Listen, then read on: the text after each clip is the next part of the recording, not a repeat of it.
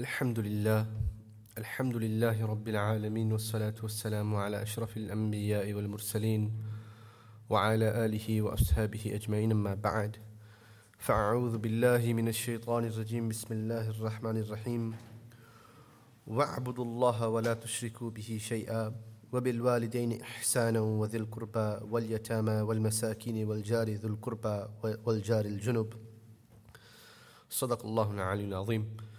My dear respected, most honorable elders, beloved brothers and sisters in Islam, Assalamu alaikum wa rahmatullahi wa barakatuhu. First of all, we begin by humbly thanking Allah subhanahu wa ta'ala, by glorifying and praising Allah subhanahu wa ta'ala for enabling us with this unique and wonderful opportunity to congregate in His house, to worship Him, to glorify Him, and to send salutations upon His Messenger sallallahu alaihi wasallam. And we pray that Allah Azza wa Jal will continue to facilitate such wonderful opportunities for us in the future, insha'Allah ta'ala. If you remember last week, we spoke about the importance of the natural environment in the Islamic tradition and how Islam always cares for the environment around it. And I mentioned that scientists and philosophers have mentioned that there's not just one environment, there's thousands of different environments.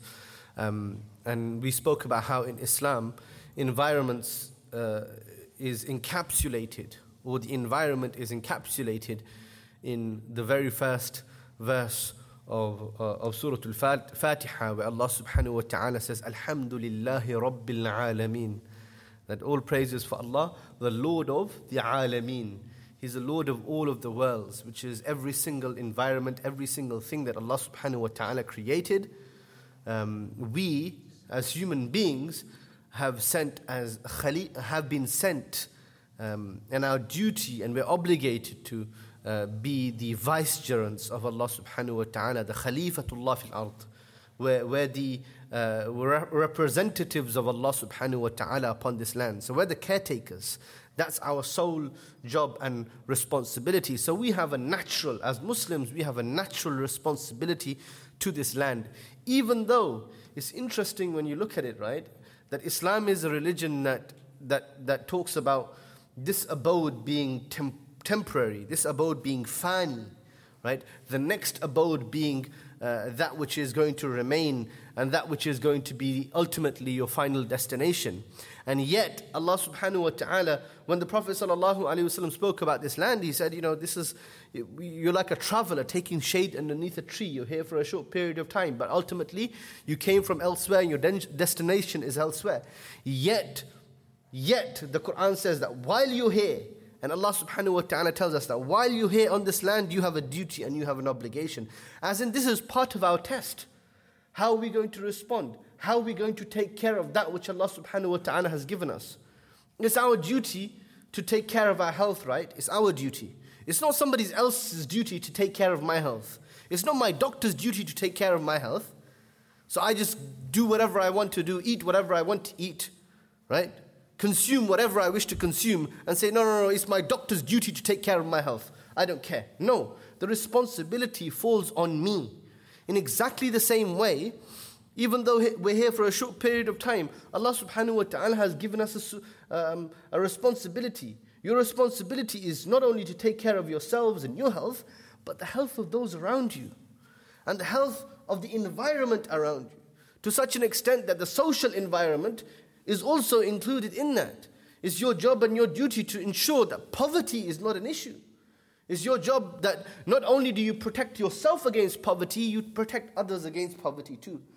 Not only do you not try to inconvenience yourself, but you don't try to inconvenience others. So this is extremely important, and I just want to touch on that before we move on to what the actual crux of the talk that I wanted to talk about today.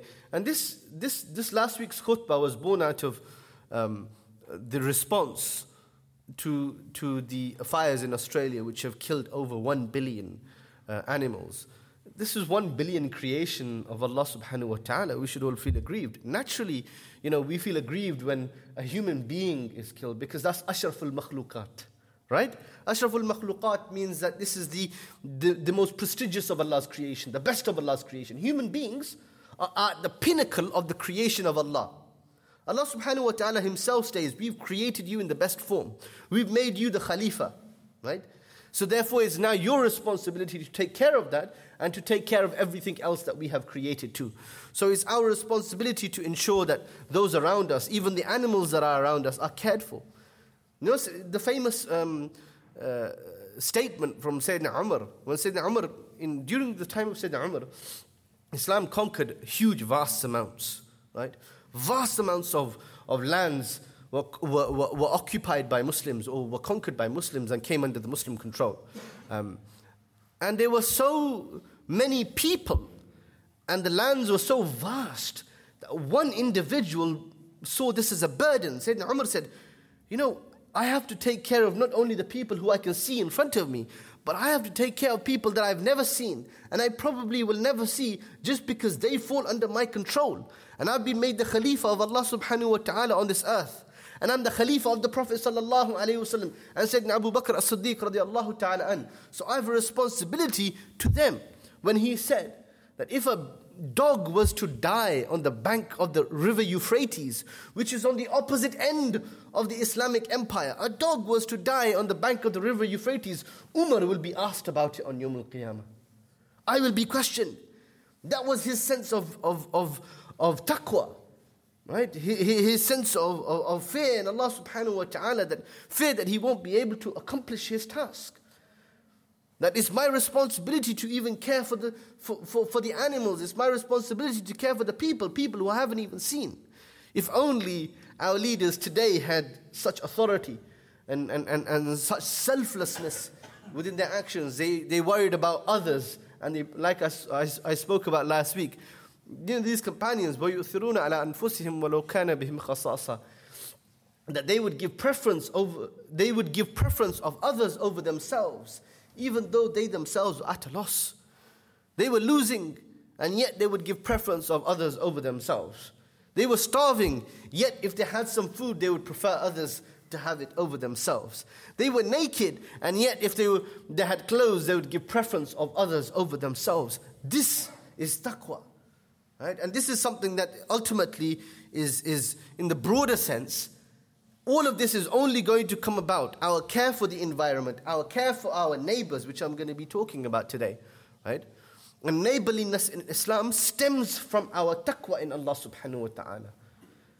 So improve your levels of taqwa, automatically your relationship with the people, your relationship with this land, your relationships while you're here upon this earth is automatically going to improve. That's what happens, because when you care about what you're standing in front of Allah, and when you care and you take great precautions in what you do so that you don't displease Allah subhanahu wa ta'ala, that begins to reflect in your character, it begins to reflect in your relationship with the people. You know, those we spoke about, those pious leaders who valued the care of the land. There was in Kitab al-Jihad in Sunan Abu Dawood, he mentions a hadith from the Prophet sallallahu alaihi wasallam that one of the companions said, we were on a journey with the Messenger of Allah sallallahu alaihi wasallam, and we came across a bird the size of a sparrow, and it had with it 2 chicks, and it was there, and we seized the chicks. We took the chicks, whereupon the bird started beating its wings and it started screeching when we took away its chicks. And when Allah subhanahu wa ta'ala's Messenger sallallahu alayhi wasallam, he turned and he saw what we had done, he immediately asked, who has separated this bird from its chicks? Who has separated this bird from its children? Return them at once. And so we returned those chicks to the mother sparrow. This you know, the purpose of the ulama recording these books, these ahadith in their books, even though they may seem inconsequential, and even at the time they may have seemed inconsequential, but it just goes to show that the Prophet ﷺ didn't just care about the people around him, he cared about the environment around him. We spoke about how Raynal A. Nicholson, how impressed he was, and he's a famous historian, with the Muslim treatment of animals going back thousands of years. In his book, The Mystic of Islam, that story that I mentioned last time, the story of Abu Yazid al-Bastami. You know, Abu Yazid, he purchased some cardamom seeds from Hamdan, and he was traveling to Bustam, where he lived and where he resided. And it's a journey of many months to get there. When he finally arrives at his destination, he opens a bag of seeds. And what does he notice? There's an ant colony that has gathered there. And this ant colony, obviously, you know, was from Hamdan. And he looked at it and he thought to himself, Subhanallah, I've taken these ants out of their natural environment and I brought them here, right? And this is no good. So he travels all the way back to Hamdan to place that ant colony in its original destination. This is extremely high levels of taqwa, right? And belief in Allah subhanahu wa ta'ala that would lead a person to do something like that. That care and compassion, that consideration for others. And that's extremely important. When we look at the history of Islam and we look at how impressed non-Muslims were by Muslim conduct, we'll find so many examples. The famous French writer Montaigne, he touched on this subject when he went to the Ottoman lands and the Muslim lands, and he said that the Muslim Turks, and he was shocked by this. He came back and he said, you know, the Muslim Turks, they have hospitals for animals. They have hospitals for animals. No dog on the street goes hungry. They have hospitals for animals. They care for animals. And he was saying this, you know, to his people, that look how advanced they are. We don't have hospitals for human beings. People can die in the street and we leave them there for days. And yet in the Muslim lands, no dog on the street goes hungry. And if a dog is ill, if a street animal is ill, they will take it to the hospital. They have hospitals specifically for animals. In the 17th century, in the Ottoman Empire, Damascus was part of the Ottoman Empire, the French lawyer Goethe, another famous French writer from the 17th century, this is going back nearly 400 years, he mentioned in his book a hospital that he came across in Damascus where only sick cats and dogs were being treated. And there were plenty of physicians there who were experts in caring for cats and dogs. This is going back to the 17th century. This is unbelievable. This is something that Islam encourages. So it's something that we have to bring back into our lives. And like I said, it stems from our belief in Allah subhanahu wa ta'ala. Our levels of taqwa, as soon as they begin to improve, and our levels of taqwa, as they begin to increase, automatically we'll find ourselves caring for those around us. You see, when you start fearing Allah subhanahu wa ta'ala, you start fearing the repercussions of your actions. When you start getting closer to Allah subhanahu wa ta'ala and your levels of taqwa begin to increase, you start caring about those around you and you start caring about the environments around you.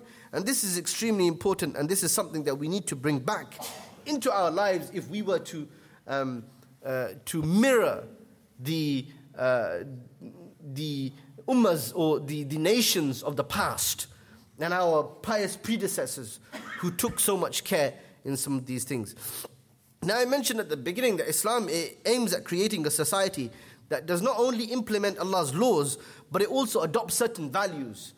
And that's something that has become part of our culture to ensure our strength as a coherent, caring society.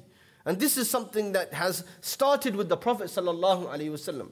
When he went to Medina, he didn't aim to create a society or a civilization that was built upon war, or that was built upon aggressive pursuit of lands or aggressive pursuit of wealth. This was not the concern of the Prophet ﷺ. He wanted to create that utopian society. And what was that utopian society? Where every member of the community, where every individual was supported and they worked together for one sole purpose, and that sole purpose was to earn the pleasure of Allah subhanahu wa ta'ala.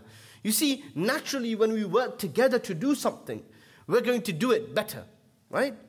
You know, if we're building something, and there's a building that needs to be built, a masjid, think of this masjid. This masjid needed to be built. And we had one person who may have been the expert in the world. And there was nobody better than him at building buildings. But he's one individual. He would have taken years, decades perhaps, to build a building in his image. However, if we had the same thought process across the entire community, and 200 people, 300 people got together with the same purpose, that building would be built just like that, right? It would come into being. So when we work together to achieve something, we do it better. And that's what the Prophet ﷺ was trying to tell the companions of the Prophet when he took the hand of an Ansari, he took the hands of a Muhajir, and he placed it in the hands of an Ansari. And he said, these migrants, don't think of them as immigrants who have nothing to do with you. They are your brothers. And their level of taqwa was so much, the Ansar, the helpers, they turned and they said, they made statements like, that bond of brotherhood that the Prophet ﷺ made, and that bond of brotherhood that the Prophet ﷺ gave us, that bond of brotherhood became more stronger to us than our actual bond that we had with our blood brothers and sisters. That became more important. Because they understood one thing. They understood that the Prophet ﷺ was trying to create a society that was built on love and understanding, that was built on mutual respect. And he achieved that. He ﷺ achieved that. Like I said, the hadith of the goat's head, right? When meat was slaughtered and it was given to one individual, and this person was a poor individual. His family was poor. So he thinks to himself, well, yes, my family is poor, and yes, we need this, but perhaps there's someone else who's more deserving than I am. And he thinks of a family that has more children than he does, and he gives that, and he passes that over to them, even though he and his own family were starving. And he gives it to them, and when it reaches that person, the second person, he thinks of a third person who is more deserving of it or who is more in need of it than he is. And he passes it on to the fourth. The fourth thinks of a fifth person, and his family passes it on to the fifth. The fifth thinks of a sixth person and passes it on to him and his family. And the sixth person thinks of a seventh, and the seventh was the first person who gave it out in the first place. And it came back all the way to the first person. This just goes to show, why is that the case? The case was that people were looking out for others. People were caring for others. They didn't care. You see that first person, he didn't think to himself, well, actually, the second person, I don't really like him that much. I don't really like his family. He's not a really nice person, so I'm not going to give it to him. I'd rather give it to somebody else. No. That thought process never crossed his mind. He just saw someone who was in more need of it than he was. That's it. Like and dislike didn't even factor. It didn't even factor. And that's the essence of our religion. That's the essence of our beautiful tradition and our culture, which we have completely lost. Now we are so nationalistic. We're unbelievably nationalistic. Creed is so important to us. Caste is so important to us. In fact, in some ways, and in many examples, I've seen it myself, where people give preference to caste over religion. They give preference to nationality over their own faith. This happens. Oh, I'm not going to let my son marry this Muslim girl, or I'm not going to let my daughter marry that Muslim boy. Muslim doesn't even factor into the equation. Sorry, I'm from this part of the world and they're from that part of the world. Our cultures just don't mesh. Oh, I'm sorry, my caste is. I have come from a wealthy, respectable family. Who are they? They have no name. They have no lineage. Didn't the Prophet ﷺ 1400 years ago tell us that he's come to do away with all of this? Your lineage means nothing. It means absolutely nothing. It does not matter. You can come from the best of lineage. You can have the best of parents who had the best of parents who had the best of parents. But those parents are not going to take you to Jannah. They're not going to save you from the adhab of the fire. You're going to have to do that. Every individual, our actions depend on ourselves, right? They're not carried on from generation to generation. This is not like a royal family. We're talking about the royal family now, right? And the split with This is not like the royal family that you just inherit good deeds from from your forefathers and from your fathers. That doesn't happen. Allah subhanahu wa ta'ala is not going to say on Yawm al-Qiyamah, oh yeah, of course, you're going to go to Jannah. You've inherited the deeds from, generations back, irrespective of who you were and how you acted and how you behaved in this world. No.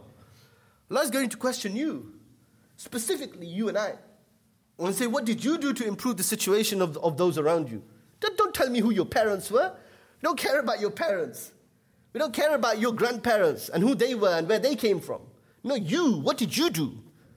And this is why, from the very beginning, the Prophet ﷺ, when he created that society and he made people brothers of one another, right? And when he went to the Kaaba, after conquering Mecca in the 8th century, coming back victorious, this is the land where the Prophet ﷺ, they were thrown out of. And when he comes back to that land, how did the Prophet ﷺ respond? Did the Prophet ﷺ say, yes, we're the leaders, we're back. Everybody else, you all are slaves? No.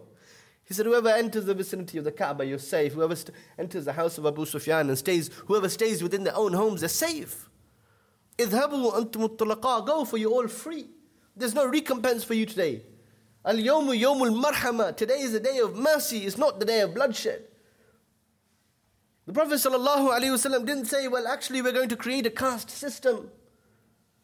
He destroyed that without even having to say it. When he said to Sayyidina Bilal radiyallahu ta'ala, and then stand up and give the adhan, O Bilal. Who was this Bilal? Bilal to the companions and those who arrived was a magnificent individual.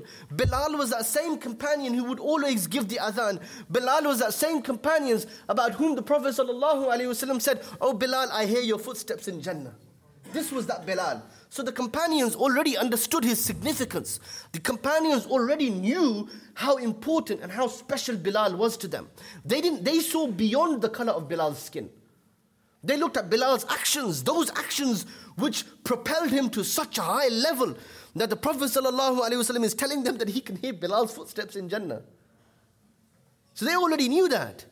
So the Prophet ﷺ didn't send Bilal on top of the Kaaba. This is the only time the adhan has been given on top of the Kaaba, and since it hasn't been given ever on top of the Kaaba. Why was that? You see, there's a significance behind those actions that we don't contemplate, so that the people could see him. This is the same Bilal. This is the same individual who you had no respect for. This is the same Bilal who you thought was worthless. He had no worth to you. He was the same Bilal that you dragged through the streets of this city. He was the same Bilal that you placed rocks on top of his chest and tried to make him renounce his faith. This is that same Bilal, and this is who he is today. This is what he means to us. These are the actions that he's accumulated. This is a status that he's accumulated in our eyes. It was for them to see that.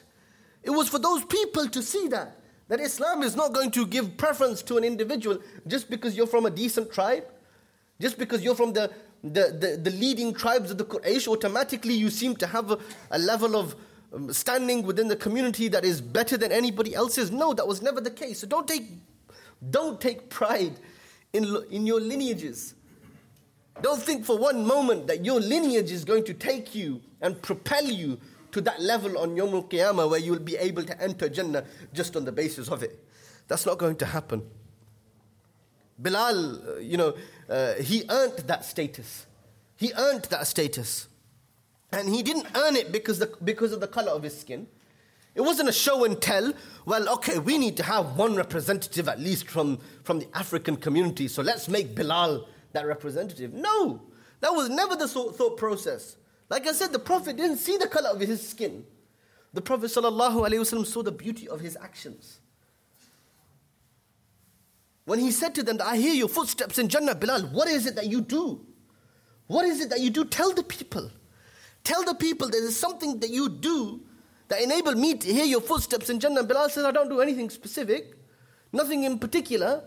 I only come to the masjid and I read two rakat nafil before the prayer. That's all I do. And the Prophet ﷺ praised that action. This was who Bilal was. And Bilal isn't the only example. You see, when you look at the battles that the Prophet ﷺ fought, and like I said, that utopian society that the Prophet ﷺ wanted to create, it wasn't a society that was built or predicated on the amount of caste systems that they had, or the amount of nobility that they had. No, that was never the case. And it wasn't built on trying to spread and take over and conquer. No, it was to create a society where everybody was living peacefully. Everybody has love and compassion for one another. That's why people wanted to join his community. That's why non-Muslims were encouraged to join the community. There were tribes of Jews in Medina who said, we're going to get more justice from Muhammad sallallahu alaihi wasallam than we'll receive from our own judges. And they would bring their cases to the Prophet sallallahu alaihi wasallam, as opposed to going to judges who were members of their own faith. This is who the Prophet sallallahu alaihi wasallam was. This is what his justice was like. When during one of the battles, when the mushrikeen were coming to attack, and they were in large number, and the Muslims were talking among themselves, what should we do? And the Prophet would always talk to them, take advice from them. And some of them said, no, they were young blood, right? Let's go out and fight them. We're Muslims, we're on the haqq. And there was one companion, Suhaib, right? Salman, who was from Faris, who was from Persia, blonde-haired and blue-eyed. And what did he say?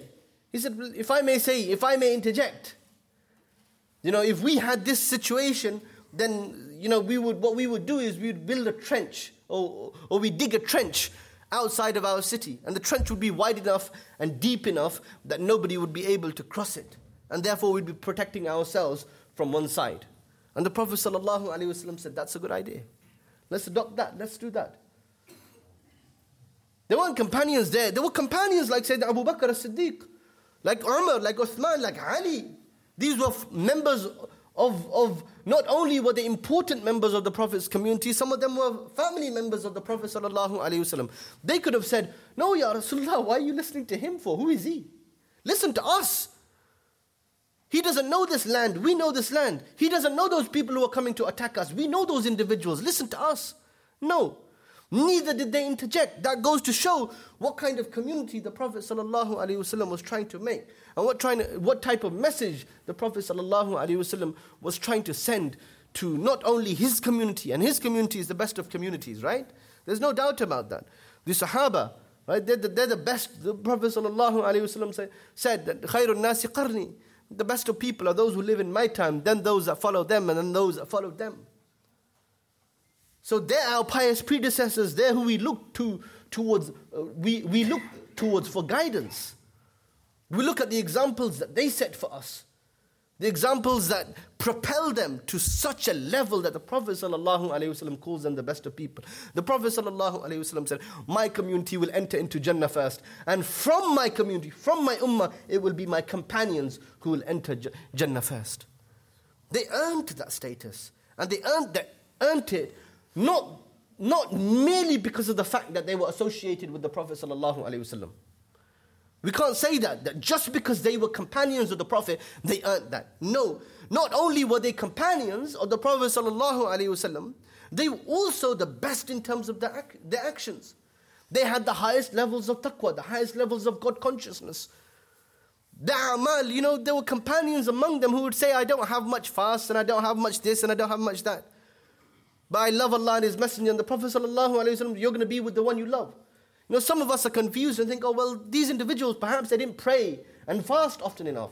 You know what the companions and what the latter scholars would, when they came across a hadith like that, they would say what the companions meant there was, I don't have extra prayers and extra fasts on top of those that I already have to perform. So they fulfilled their obligations. Right? They prayed their prayers 5 times a day. They never missed a prayer. They kept their fasts. They never missed their fasts.